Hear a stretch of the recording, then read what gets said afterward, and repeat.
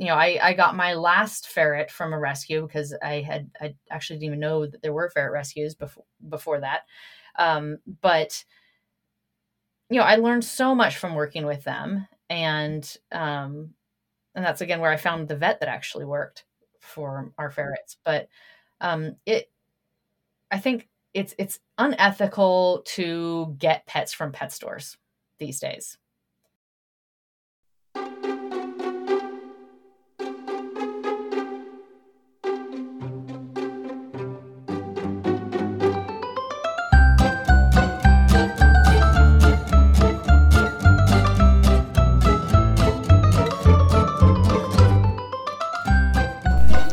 Hello and welcome to Stolen Our Hearts, the podcast about ferrets and other exotic pets.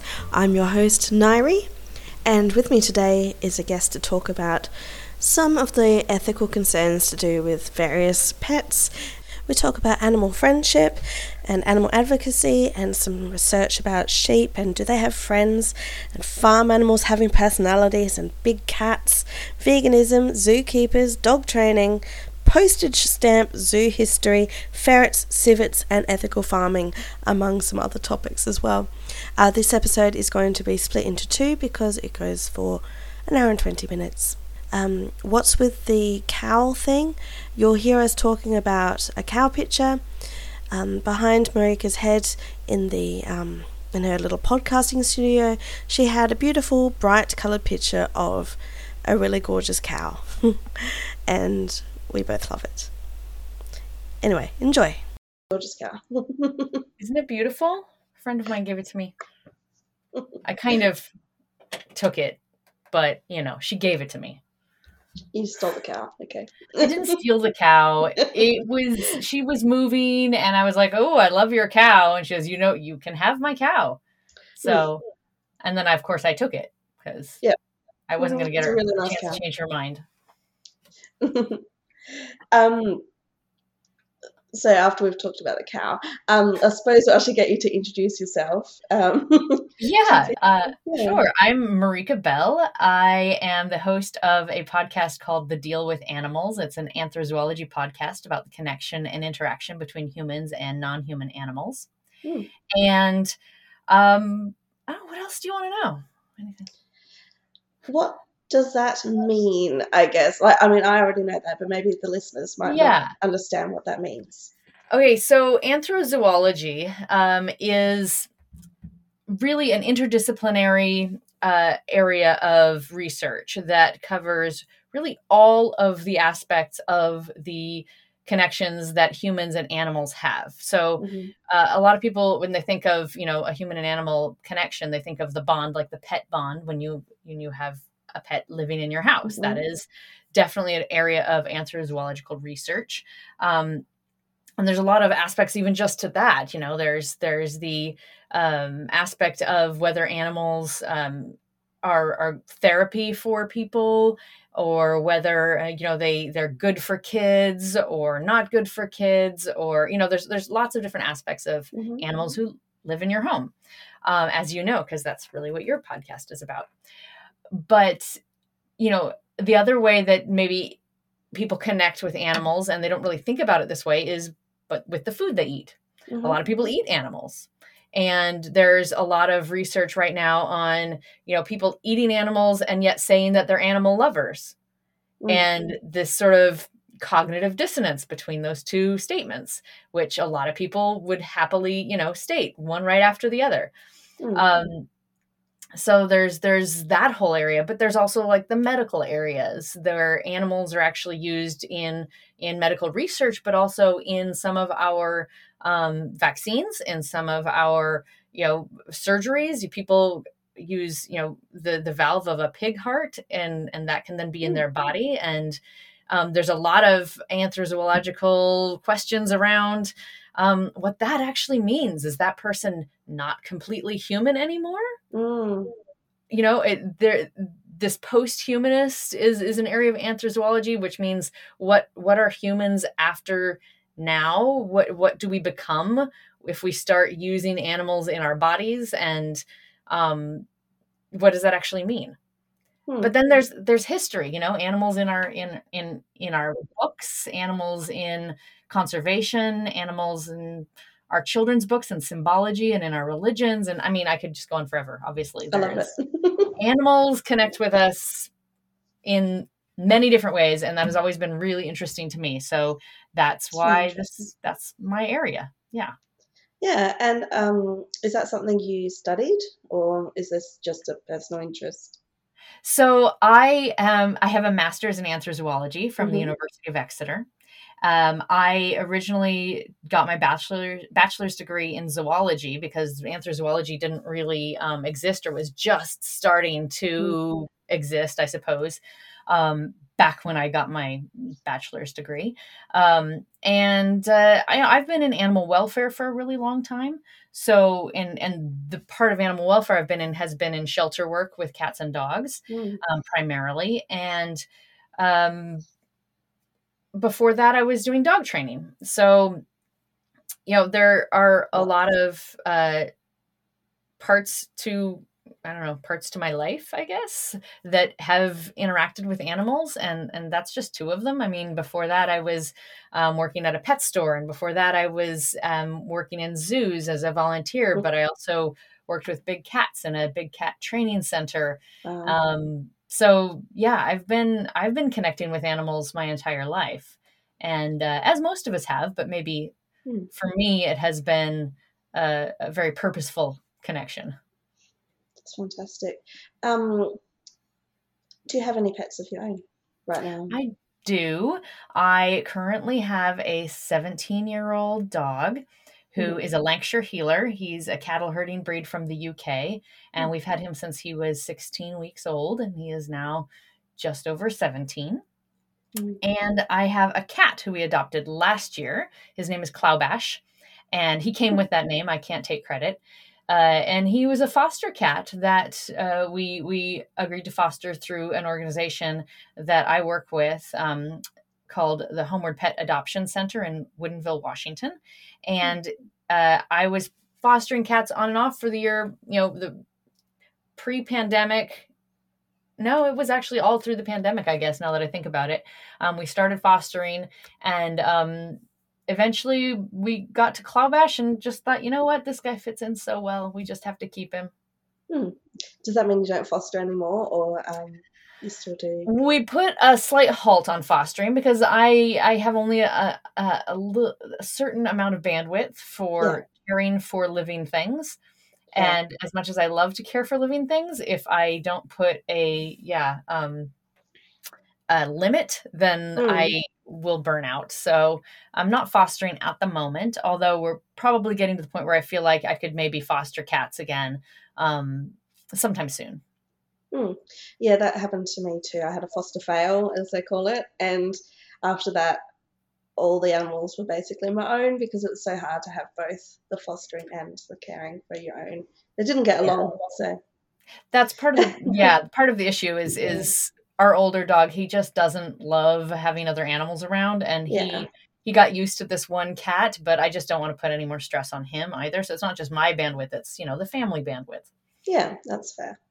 I was going to go back to your studies because you told me earlier that you did a study on sheep that sounded pretty interesting. So one of the research projects I did during my master's program was studying whether sheep form friendships. So, I mean, I think a lot of us who live with animals would say, of course, animals form friendships. But again, sheep are one of those animals that people don't think about very much, except when they're maybe eating it and they're thinking, ooh, how tasty is this, you know, lamb or whatever. Or, you know, they're wearing a nice wool sweater, or they just see the cute lambs in the field if they live rurally and they're adorable and they just don't think about it beyond that. You know, people have this idea of sheep in general being kind of followers, not very smart, you know, if they think about sheep at all. And I had the opportunity to live with some sheep. I didn't live in the field or anything, but I was in the farmhouse near some sheep. And I decided to do my research project on the interactions that sheep have with each other, and whether they choose to be around and hang out with certain other sheep, or if it's just sort of random and they just sort of like intermingle and, like they just don't care who they're with. Because I think a lot of us, when they think about a sheep flock, they're just like, oh, it's a flock of sheep. You don't really think about those relationships. But these sheep, they live with each other all the time. And I would assume that they would form relationships, particularly when the sheep I first met were escapees. Basically, they'd broken out of the farm up the hill from us and had traveled down the road and found our field, which had not been recently mowed or anything. It was a big 4-acre plot that was fenced, and they came wandering in, and I looked out the window one day and there were sheep in our field, and I was like, do we have sheep? Like, I don't think we have sheep. So we shut the gate and kept them in there so they wouldn't go wandering up the road. And then we started asking around, whose sheep might these be? And we got a few people saying, oh, it's probably, these people because their fences aren't in the best shape. And so we said, okay, well, we contacted them, and they, yeah, those are our sheep. We'll come get them tomorrow if that's okay. And, that's fine. By the way, delete any of this. This was a super boring story, but they came down and we had a chat, and they said, we actually really would like to use your field because, our field gets grazed out sometimes, and the sheep obviously like to be down here. So would you mind if we bring more sheep? and they would graze your field for you. You don't need to mow it. And my husband and I thought about it, and, I've been an animal advocate for a long time. And I was just starting this anthrozoology master's program, and we needed our field grazed. But I also really had already thought, what am I going to do with this field? And I would really like to start some sort of animal sanctuary. Mm-hmm. So I told them that they could, in fact, use our field, but as payment, they would surrender some of the sheep to us, and we would keep those sheep as part of the sanctuary. And so they agreed to that. They brought down some more sheep, and most of these were moms and their lambs from that season. And so I got to see some of those interactions. So when the class came up to pick some sort of project to do some field research, I thought it would be really interesting to look at these relationships, because it really was very obvious that the moms and the babies had a very close relationship.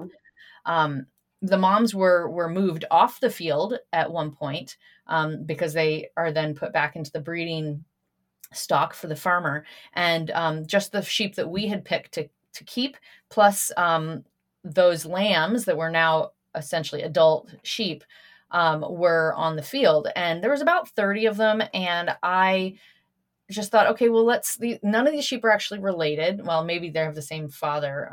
I don't know who the fathers were, but they all had different moms. And let's see how they interact. And so I did some research, and it was mostly observational, where we would look at how close, because we wanted to be very objective, how close each of the sheep were to each other at any given time. And so we took random samplings over I'd have to look it up now. I think it was like a 3-month period, but maybe that was the full research. Maybe the actual observations were only in a month. Maybe it was 30 days, but it wasn't a huge period of time. So if anybody wants to continue this research, I would suggest a longer period of time. But we would look at who they were hanging out with, essentially, and what they were doing. So how close were they? Were they regularly in the same proximity as other sheep?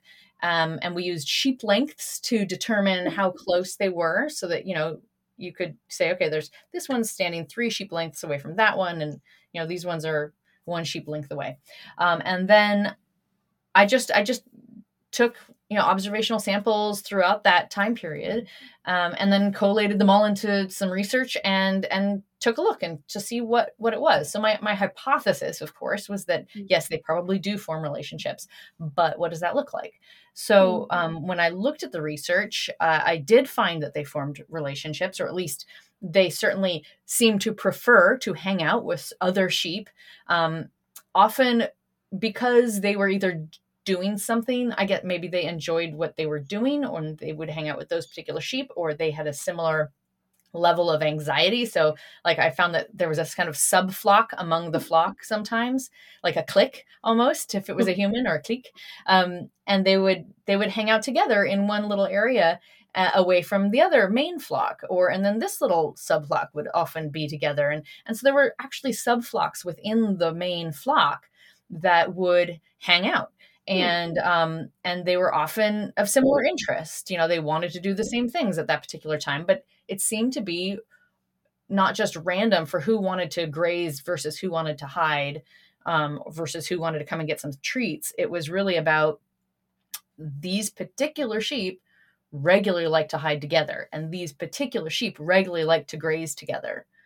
And these sheep were really happy to come up and take treats together.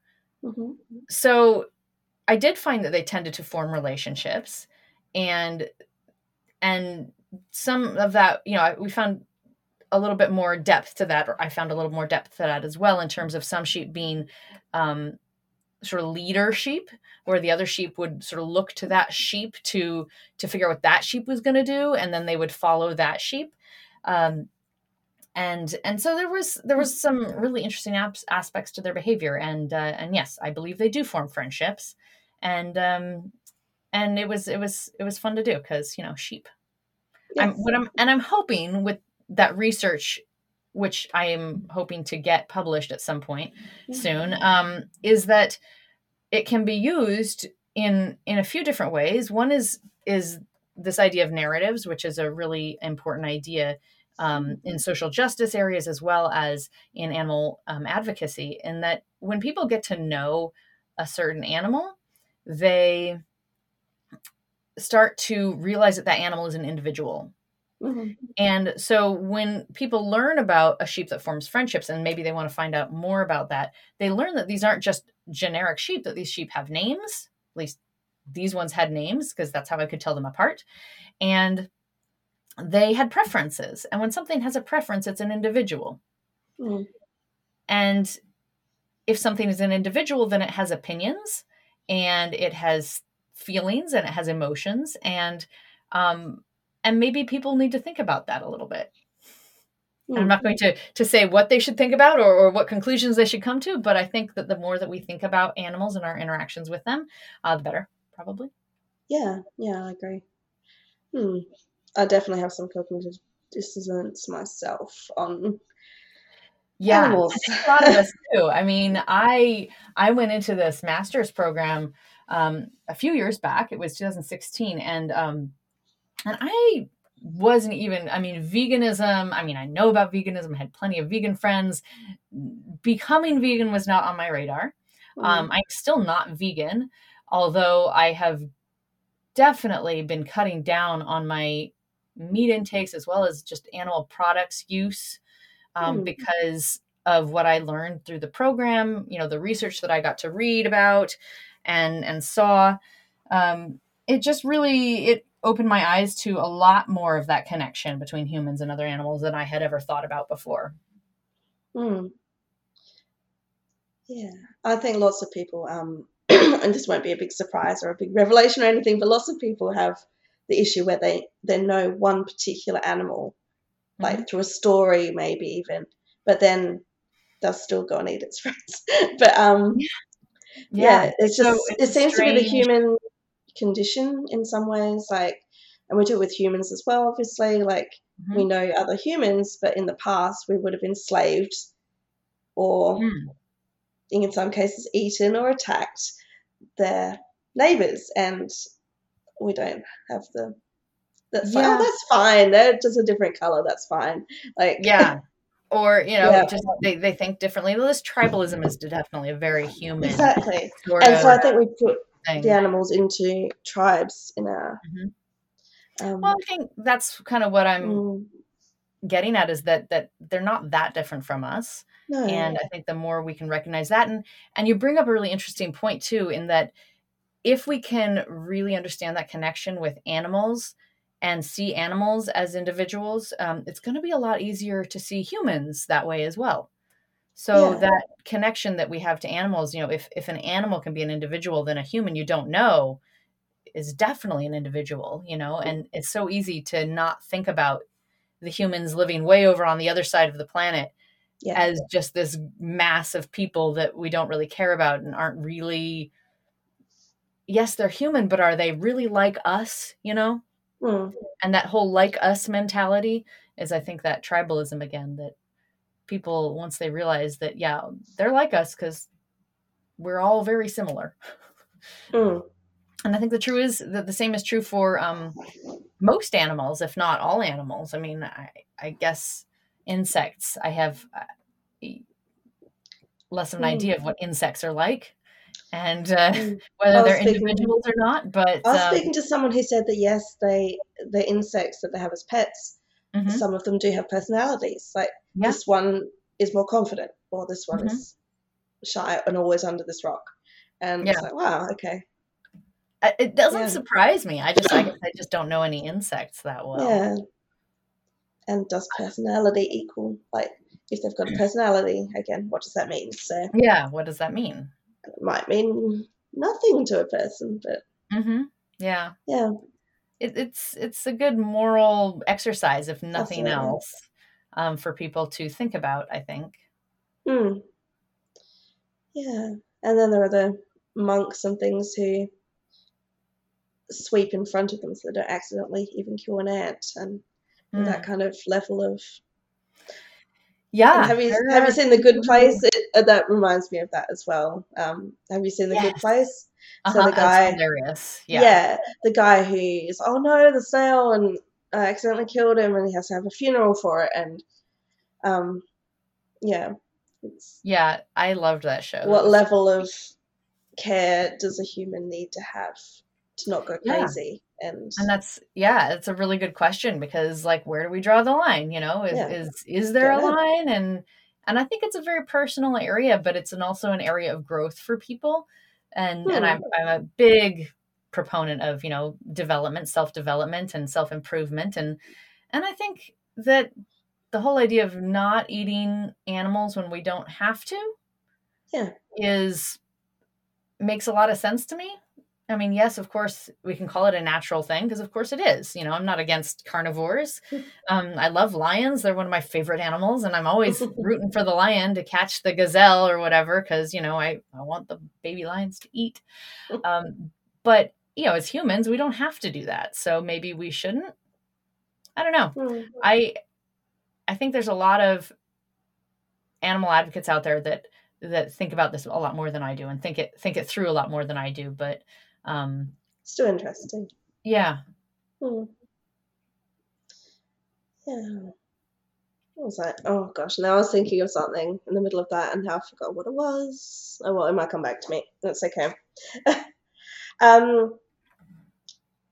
I guess not the best transition in the world, but you said you worked with cats. Was it big cats? Big cats, yeah. I'd love to know more about that.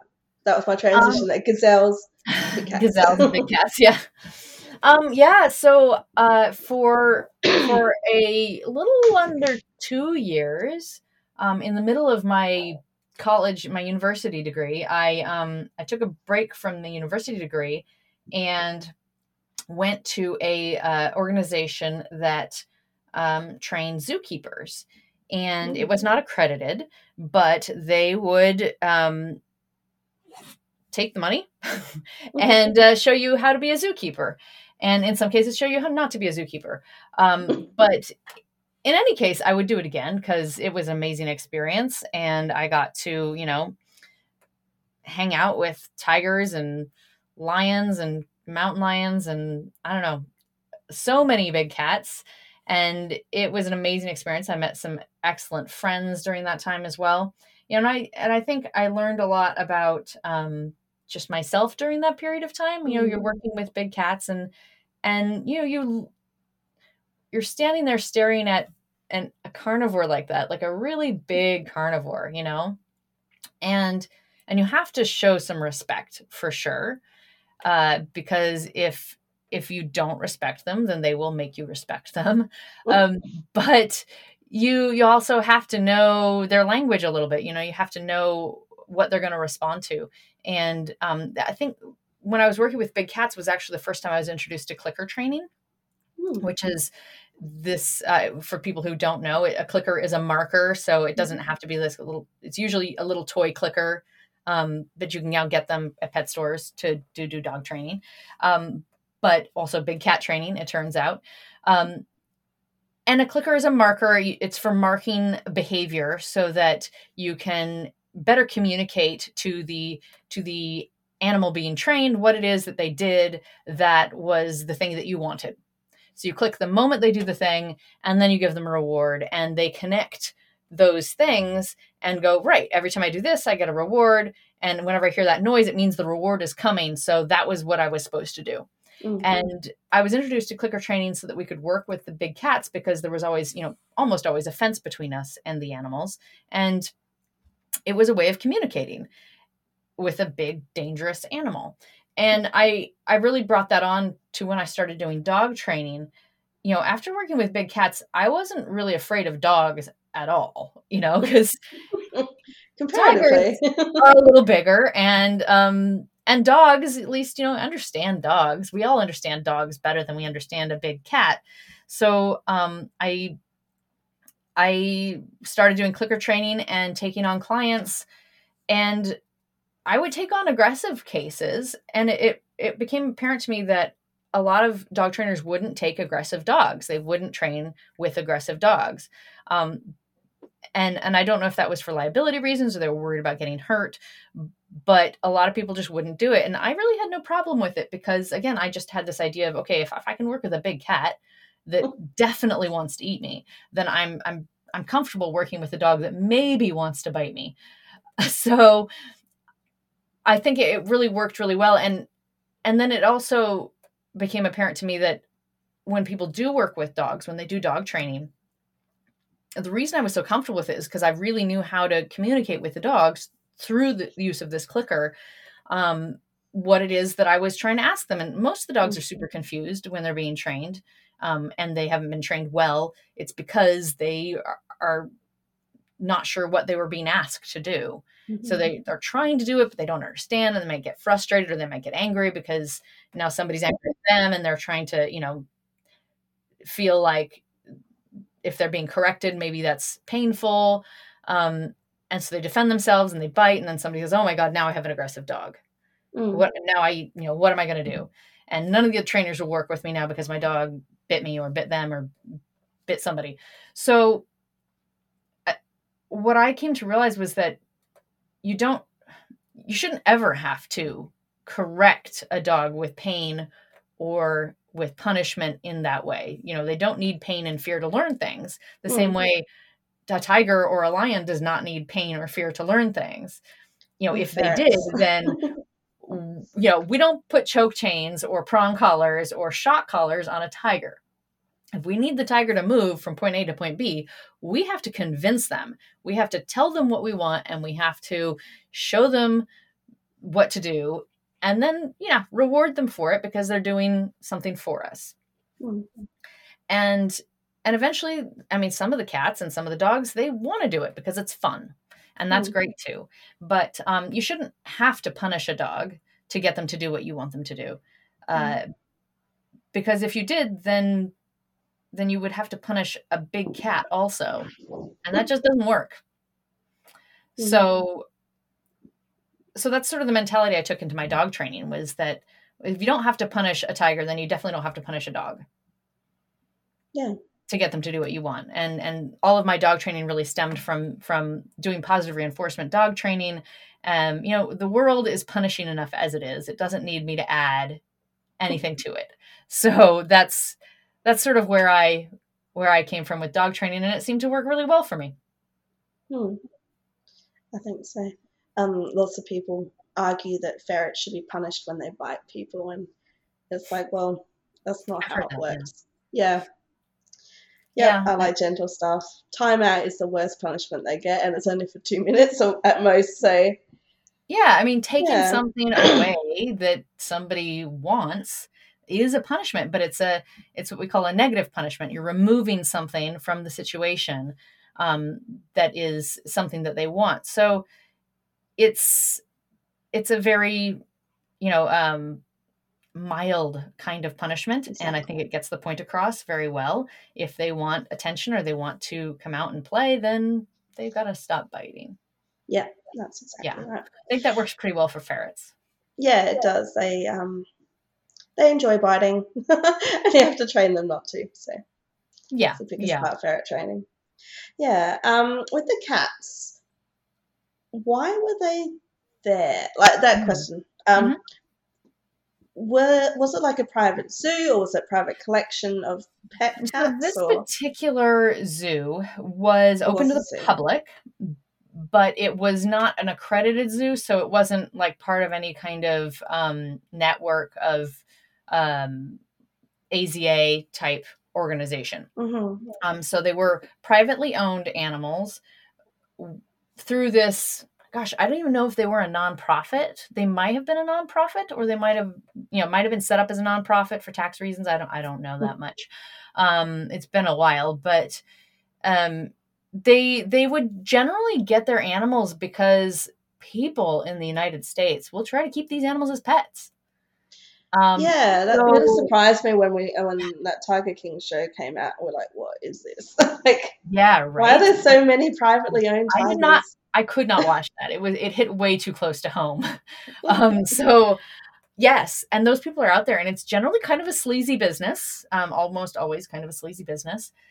This exotic pet trade in big cats, and a lot of the stories of the cats at this place were that sort of story, where somebody had somehow picked up a cub or a kit at a very young age and kept it until it became more mature and started being more territorial, and then they would go, oh well, I can't have this anymore, and so they would either abandon it or dump it, or call us up and say, hey, can you take this pet that I've had? And in some cases, if there was room, the organization would say, yeah, sure, but mostly we were full because there was a lot of that going on. Wow.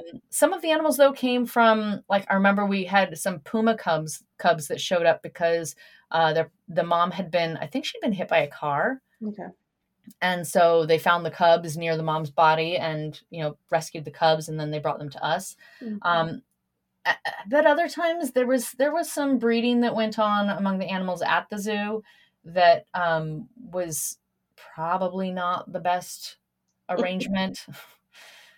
And so that did happen as well. And I believe that happened primarily because having cute cubs brought people in. If you said you've got this cute cub, people can come pet it, then who wouldn't want to come and see them?